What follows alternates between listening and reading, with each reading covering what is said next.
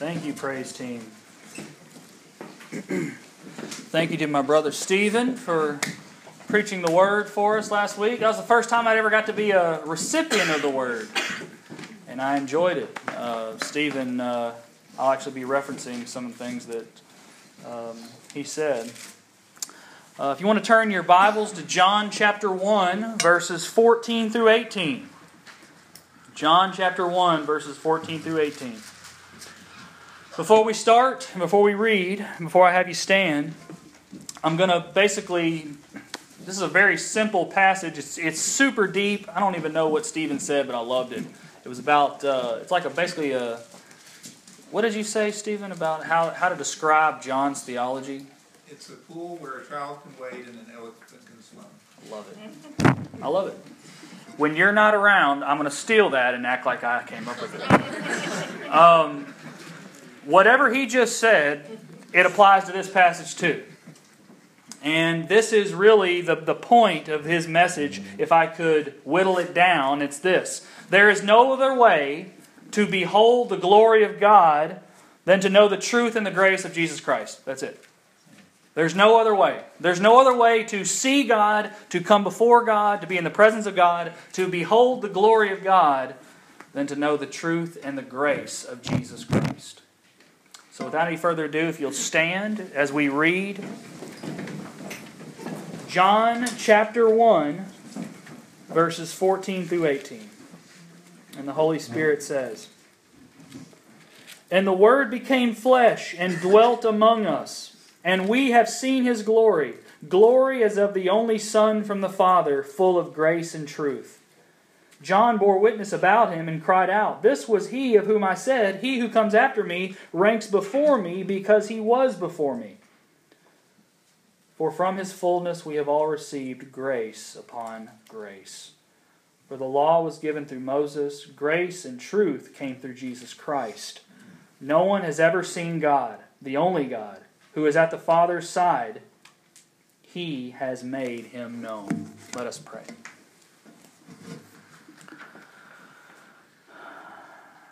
Father, through this text this morning, kindle our desire to see You.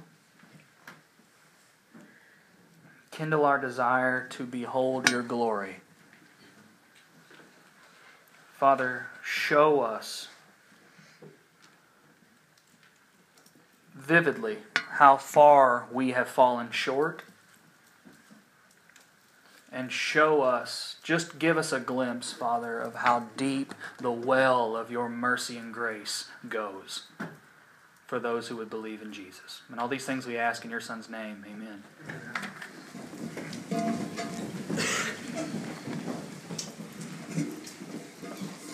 You know, I was listening to a U.S. Senator this week, which is ironic. This is before the shutdown. This might have been leading up to the shutdown. He was talking about all the problems that were going on in Washington, in our country, and how it was so-and-so's fault. I'm not going to give his name, not going to say who he was blaming, but it certainly wasn't his fault in his mind. And then conveniently, he proceeded to travel back in time, just a decade or two ago, to a time when apparently we didn't have the problems that he was talking about now. C.S. Lewis would call that chronological snobbery, is what he would say.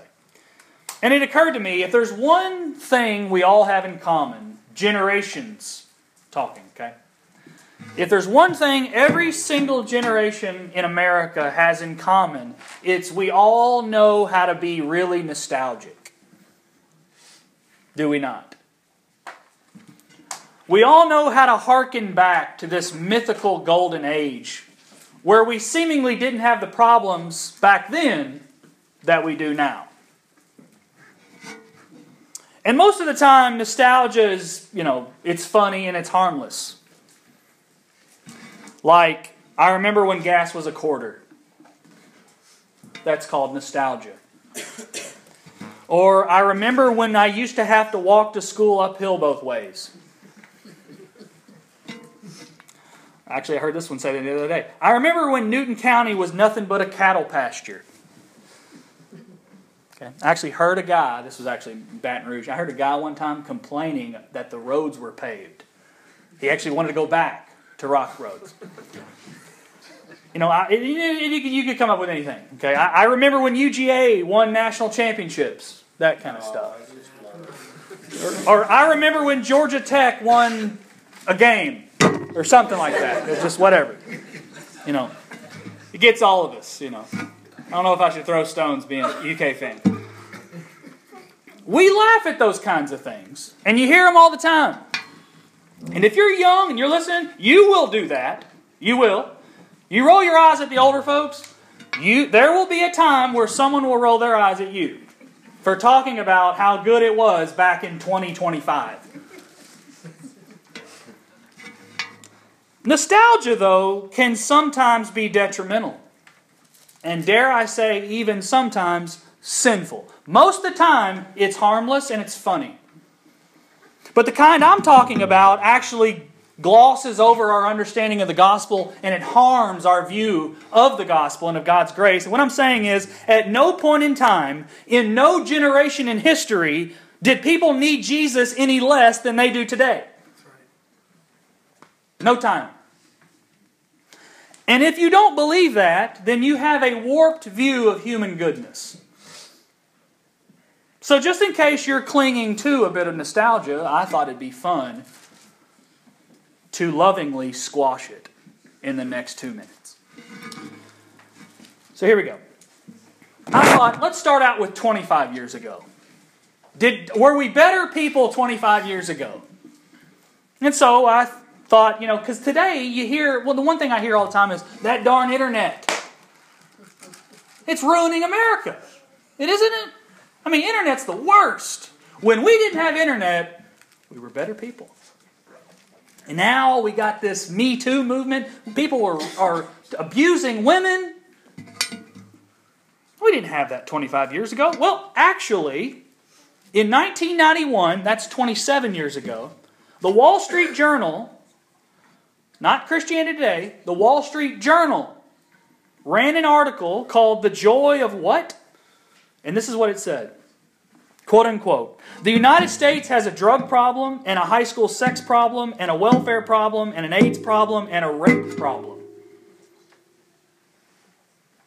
None of this would go away until more people in positions of responsibility are willing to come forward and explain, in frankly moral terms, that some of the things people do nowadays are wrong. They said that in 91. That was like they were looking in a crystal ball, if I had to say. Said that in 1991. Okay, so some of y'all are going, well, yeah, I'm in the 90s, man, I was still like 40 years old then. Well, what about 50 years ago?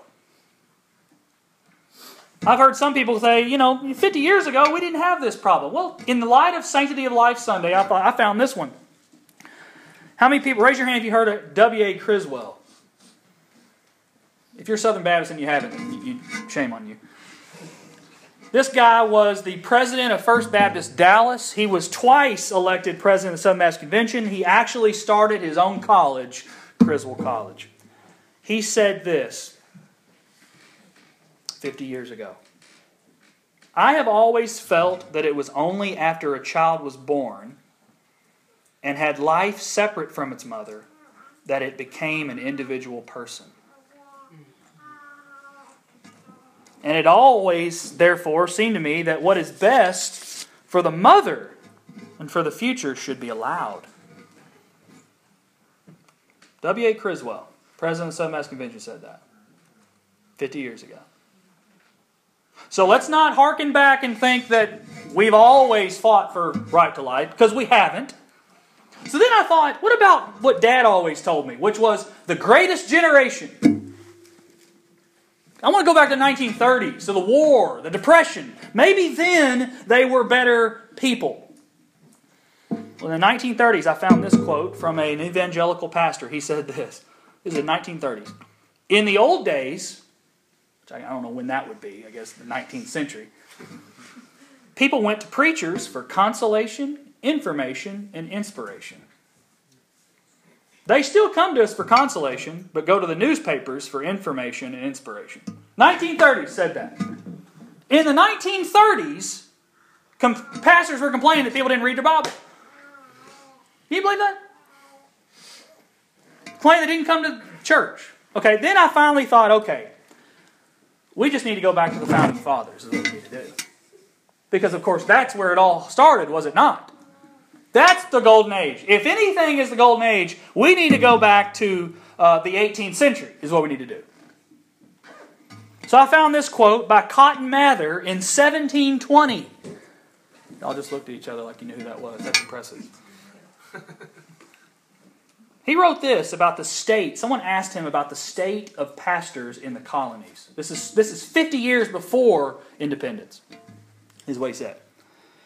And shall they who call themselves Christians, and would be honored as ministers of the Christian religion, preach as if they were ashamed of making the glories of Jesus the subject of their sermons, and so rarely introduce him as if it were an indecent stoop to speak of him? God forbid. I make no doubt of it, that the almost epidemic extinction of true Christianity in the nations that profess it is very much owing to the inexcusable piety of overlooking the glorious Christ. So much in the empty harangues which often pass his sermons. 1720, talking about how liberalism's sneaking into America. I mean, my goodness, if you could show Cotton Mather Lakewood Baptist Church in Houston, I don't know what he would do. My point is this.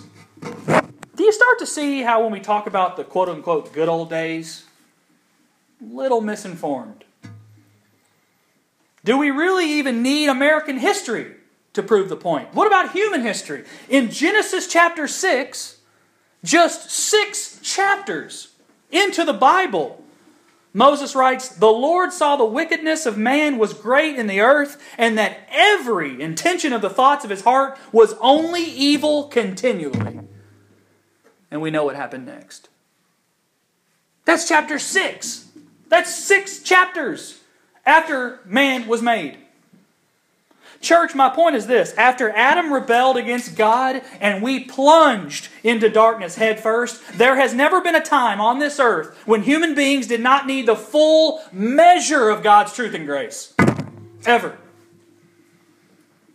We dare not travel back to 91 or to 1970 or to 1930 or to 1720 or even to Genesis 6 and think that somehow we have improved the human condition. When it's about the price of gas, it's funny. But when it's about how we're not as sinful as the next generation, that's called arrogance in my mind. Not one single person in the history of the world, excepting one, has any righteousness or goodness or holiness or love in their hearts apart from grace. Not one. From the first sinner to the last, we need to be rescued, y'all.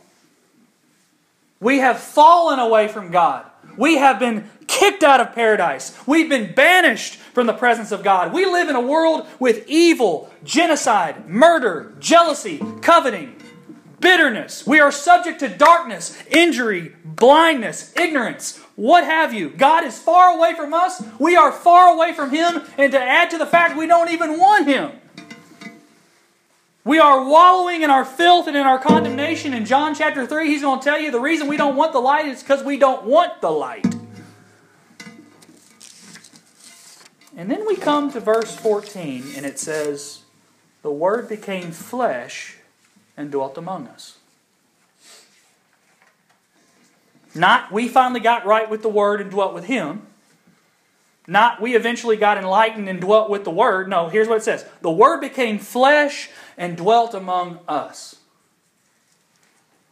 He came to us. To the rebels. To the coveters. To the idolaters. To the insurrectionists. It's almost too good to be true. I mean, what kind of unchanging eternal God would create a good universe, be disrespected, dishonored, betrayed by the supreme image bearers that He put in charge of everything, who walked away from Him and decide to love us, take on fallen flesh, and dwell among us and die for Him, for the people that He loves? Stephen said last week He came to His own, the very people He created, and they did not receive him. You know, in these 5 verses, the word grace comes up 4 times. The love we've received from Jesus, it doesn't have anything to do with us. It has to do with God. It costs us nothing. And it costs Jesus everything. Verse 14, full of grace and truth. Verse 16, for from His fullness we have all received grace upon grace. John wants us to know that God is bursting at the seams with grace. He's full of it. The word for dwell in verse 14 is eskenosin. It means to tabernacle or to pitch a tent. So what John is saying is the Word became flesh and tabernacled among us. Just like in the wilderness when God dwelled behind a veil in the tent of meeting. Y'all remember that? Exodus chapter 40, verses 1 through 3. The Lord spoke to Moses, saying, on the first day of the month you shall erect the tabernacle of the tent of meeting, and you shall put it in the ark of the testimony, and you shall screen the ark with a veil. You see, God is doing the exact same thing in Jesus as He's doing in the Old Testament, except instead of a tent, God actually came down in flesh so that we didn't need a veil and we could actually behold His glory face to face. Verse 14, and the Word became flesh and tabernacled among us, and we have seen His glory. Glory as of the only Son from the Father, full of grace and truth. He rules the world with truth and grace. The very breath of God, the wisdom and power of God that spoke 1 billion galaxies into existence simply by the vapor of His breath is now standing so close to them they can touch Him. I mean, you talk about grace abounding. I remember when I was a little kid, the national championship Kentucky Wildcat team came through Owensboro to the local high school gym. Oh man, you bet like every kid wanted to get there. You know, I'm trying to remember who was on that team, and y'all wouldn't know or care really.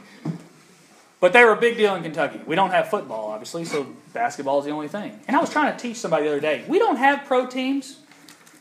Y'all don't get to complain. Okay, y'all got the Falcons, y'all got Atlanta Braves, you got, well, no one really likes the Hawks, but some of y'all do. We don't have that in Kentucky. There's no pro team. Kentucky Wildcat basketball is it. And I remember they came through town and we got to like watch them play and watch them dunk, and they were like throwing off the backboard and they were signing autographs and you get to shake their hand, get their picture. I mean, it was like, for a kid growing up in Kentucky, it was amazing. I couldn't believe that they were there in the gym. And my dad was the PE teacher. I mean, I grew up just tossing balls in the hoop like my whole life in that gym. And here the Kentucky Wildcats, who would go on to be like Boston Celtics, Lakers, they were like right there. And I'm like, I'm just a little kid. These guys who I had posters on my door, I'm shaking their hand. I mean, just imagine the biggest Georgia sports fan you know finally getting to meet like Herschel Walker. That's how it was for me. Then multiply that by 1,000 and imagine a Jewish man or woman who grew up every single day reading God's holy word, memorizing it, reciting it, talking about it, committing their life to it, and now that very word is standing right in front of them and He says that He loves them and wants to save them. And then you have an idea of what John means when he says that Jesus was full of grace and truth. Verse 15, John bore witness about Him and cried out, "This is He of whom I said, He who comes after me ranks before me because He was before me." So John's been telling everybody, this guy ain't a prophet. He's the eternal Word of God.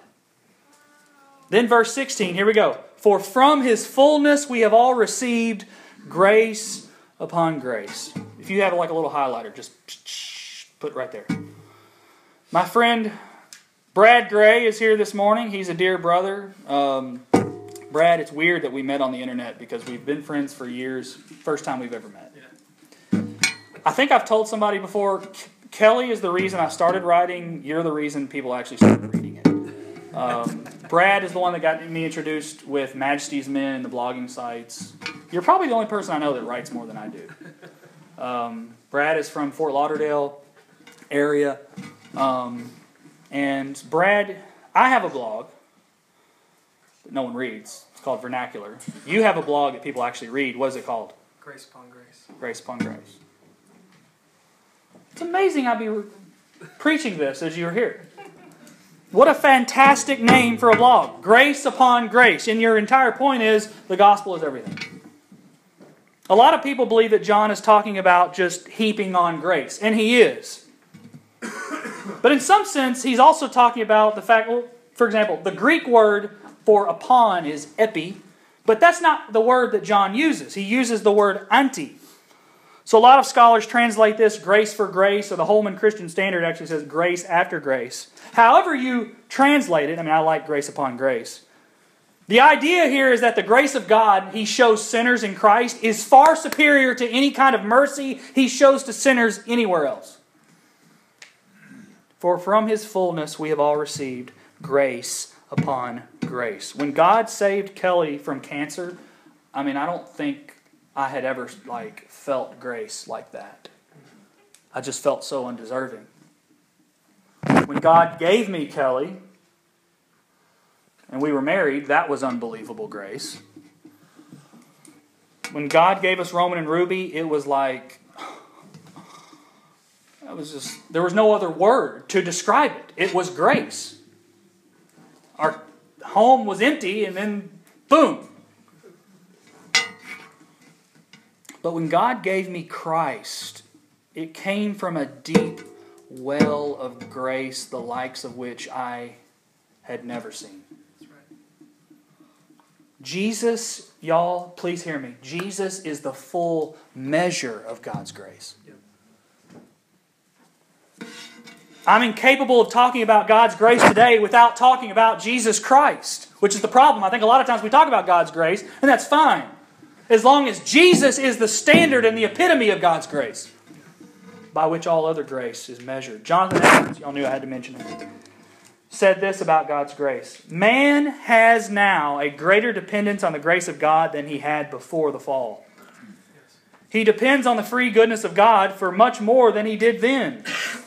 Then he depended on God's goodness for conferring the reward of obedience, for God was not obliged to promise and bestow that reward. But now we are dependent on the grace of God for much more. We stand in need of grace not only to bestow glory upon us, but deliver us from hell and eternal wrath. Under the first covenant, we depended on God's goodness to give us the reward of righteousness. Not only now, but we stand in need of God's free and sovereign grace to give us that righteousness. And we stand in need of His grace to pardon our sin and release us from the guilt and the infinite demerit of it. That's what John means when he starts to talk about receiving the fullness of God. It took everything Jesus had to save you. It took His patience, His obedience, His perseverance, His holiness, His righteousness, His love, His wisdom, His power. When we receive Christ, we receive all that God has. Grace upon grace. Verse 17, for the law was given through Moses, grace and truth came from Jesus Christ. In other words, Moses can only show us our need for truth and grace. Only in Jesus Christ does He actually deliver truth and grace. In Hebrews 7:19, I was actually reading this morning, for the law made nothing perfect. The law was only a shadow of the fullness of God's truth and grace. The law is not living water. The law has no abundance of anything. Simply speaking, Christianity is nothing more than the truth and grace of God in Christ. That's all it is. To know Jesus is to know His truth and grace. That's why every single Sunday at Haynes Creek, if you noticed, what do? We confess our sin, and then we read out of what? Truth. We acknowledge truth and grace every single time we meet on Sunday. John Calvin said, every soul which depends not on God alone is enslaved to Satan. Some of you are going, dang, Calvin. Truth. I think many people today think that some people need a whole lot of grace and some of us just don't need as much. Y'all better be careful with that. That's not Christianity. It's an either or. Either we will be lavished upon grace by Christ or we will receive the full cup of wrath. This is why truth and grace go together. You can't have one without the other. The more we expose ourselves to the truth of God, the more we expose ourselves to the Scriptures, we find we need God's grace. And the more we find God's grace, the more we love His truth. Therefore, generally, the people who read the Bible the least are the people who think they need God's grace the least. And the people who don't see their need for grace generally don't read the Bible. On a daily basis, God's truth shows Abby Todd that I'm prone to fleshly desires, unbelief, jealousy, covetousness, selfishness, apathy. I need God's grace every single day to believe the gospel. Every single day. Kelly and I finally found a house this week. Right? I can't tell you what the neighborhood's called, and honestly, maybe not even could find it now. But we have a house. It's real. I told somebody the other day, I feel like right now I'm living in a cube with stairs. Just like generally when you feel like you're going somewhere with stairs, the stairs are like so tight, it's just, Pablo Picasso made my house. That's how I describe it. I'm renting, if you didn't know. And the guy who owns it is like Wizard of Oz. I never know where he is. He's like behind a curtain somewhere. Venting, hashtag. Okay. I need grace. But I'll tell you this, it wasn't easy finding a house. I mean, I remember I was over at the Lloyd's house, what was it, 2 Sundays ago, telling y'all, they were like, it's down that road. I actually drove down, tried to find some. I mean, there was a couple weeks where we were just like, no house is good enough. You like a house and you go in and you have a conversation with somebody like, yeah, that's a great house if you don't like your kid's education. Like, what? Hold on, what? Like, yeah, well, that area is, they got to go to that school. And you go, hey, we found a family house. Oh, I really like that house. Of course, all the transient vagrants in the neighborhood. But if you like it, that's fine. You're like, whoa, hold on. What? Look at that. I remember I was talking to Franklin, I told Franklin we really liked the house last week, and Franklin goes, oh man, I really love that neighborhood. Yeah, Lydia and I we used to like run around that neighborhood. Oh man, it's great. He's like, other than the body they found near the river, that's great. Hold on. He wasn't joking either. He literally just sped on into the conversation. I was like, hold up. So what I didn't tell my wife. Because she really liked the neighborhood, and I was like, it's just the one-time thing. So then we went out with the Wagstaffs that night, and Carrie was like, yeah, Channing really looked at a house there. I think it's a great town. It's right by the tree farm or whatever. Of course, the body they found, but that, and I was like, Carrie, no. And Kelly was like, what? And I was like, and then I think later on that night I went, baby, they weren't murdered there. They just found the body there. She's like, that's not helping. Okay. So, needless to say, here we are in this endless house search. And I'm just praying every night for God to go, God, give us a home. And you know what? After we finally received a home, God revealed 2 things to me this week. I think God was saying, I did give you a home. I need to be thankful for that.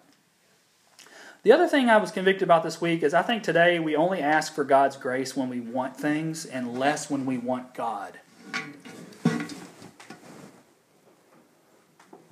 I think we ask for God's grace when we want things and never when we want to fight sin and seek after Him with all of our heart.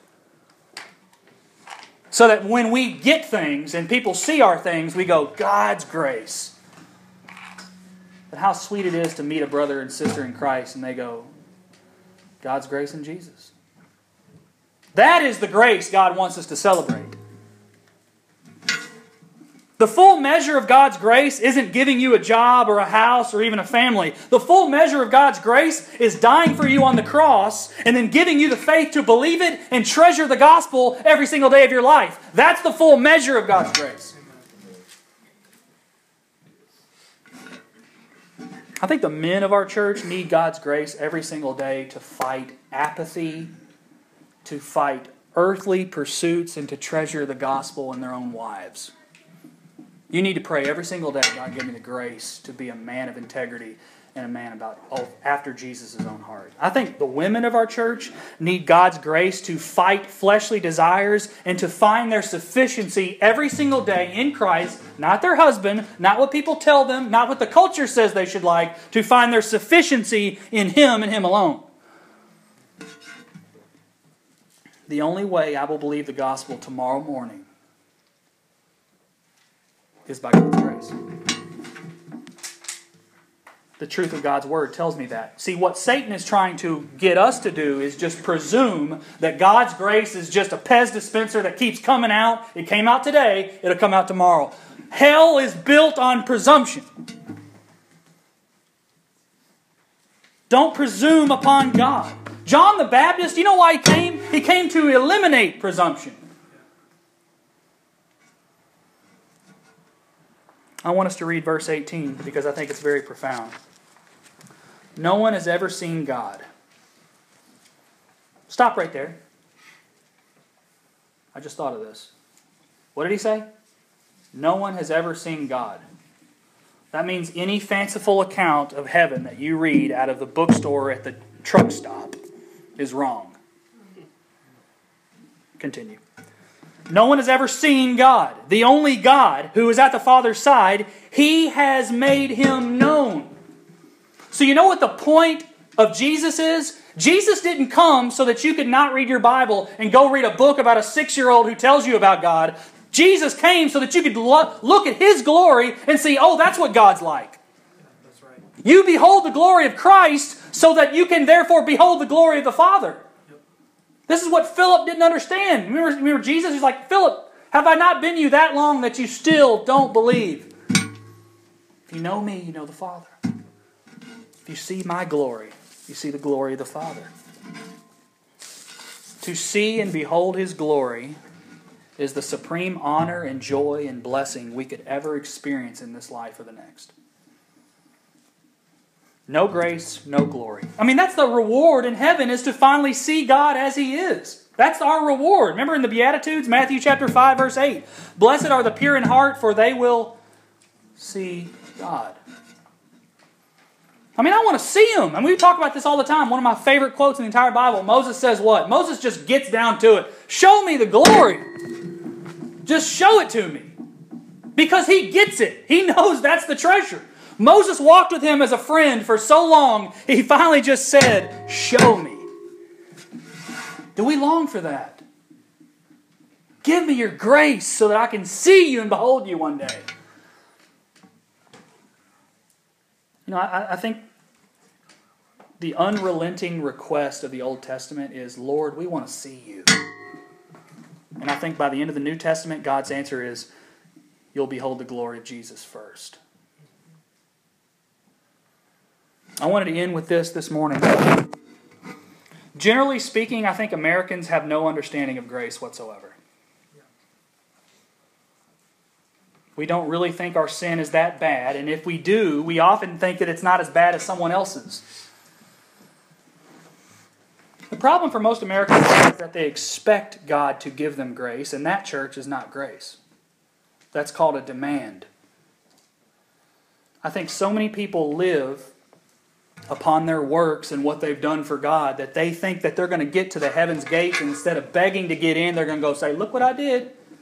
Open it up. You know, I had a seminary professor tell this story. He said every once in a while he'd have an old student who'd come back, who'd be a pastor, come back, and he'd go, hey, this has been on my conscience after years. Usually systematic theology, because it was hard. And they'd go, I just want to let you know, I just got to get this off my chest. I cheated on one of your tests. And And he used this instruction when he would talk about repentance, and Dr. Moore would go, "Oh, that's fine. I'll put a 0 there, and you can take it over again." And they go, well, hold on. What do you mean? And they say, "Well, you just admitted it. I'm going to give you a 0 because that's a no tolerance policy. You can just take it over again." And he'd say the look on their face would go like, "What are you talking about?" See, what they did was they thought after a lot of time had passed that he was just going to let them off. They wanted to confess the sin, but they didn't want to live up to the consequences. This week, there was a 94-year-old Nazi war criminal who appealed for mercy to get out of jail. Guy's 94 years old.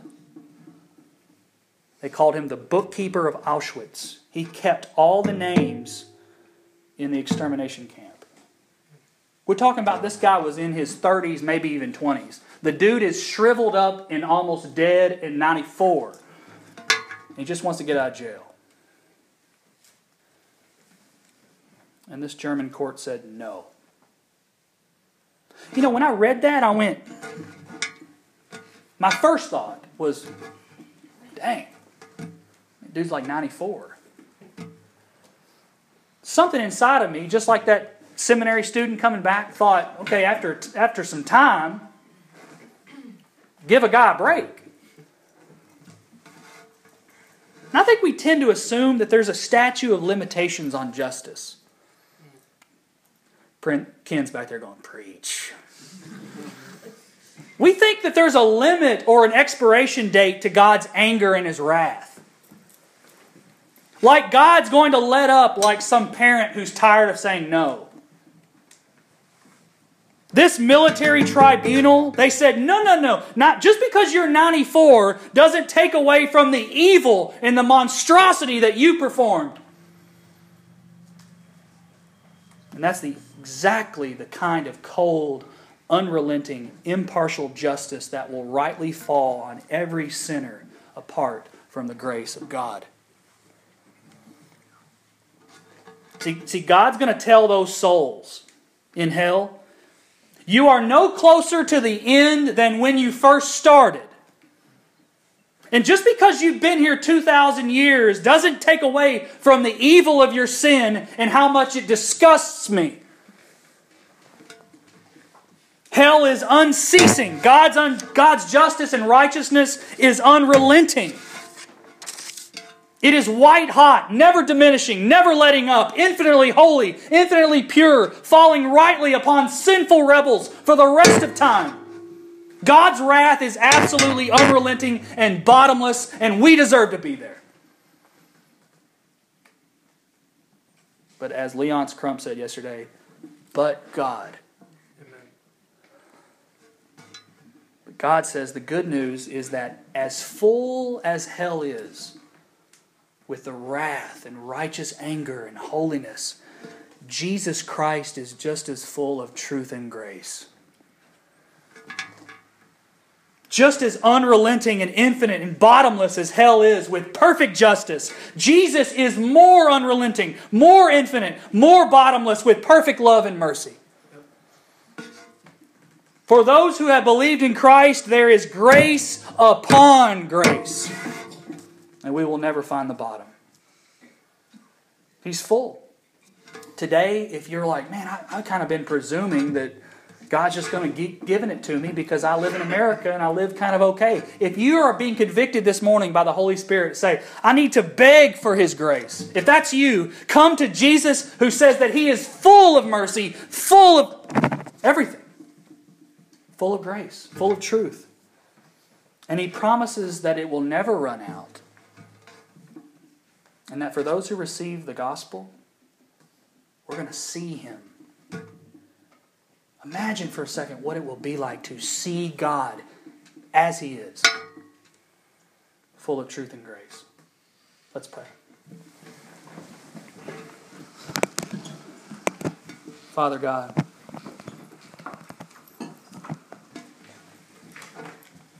please just give us a sniff. Give us a glimmer. Give us a sneak peek Give us a taste of the grace of heaven in Christ.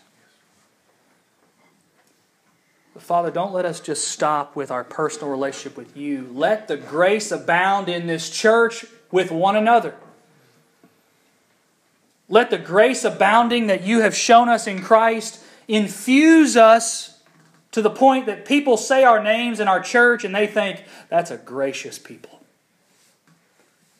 Father, let us live as people of grace. Father, let us live to love and serve and worship You because of the immeasurable grace and truth we have been shown in the gospel of Jesus Christ. And all these things we ask in Your Son's name. Amen.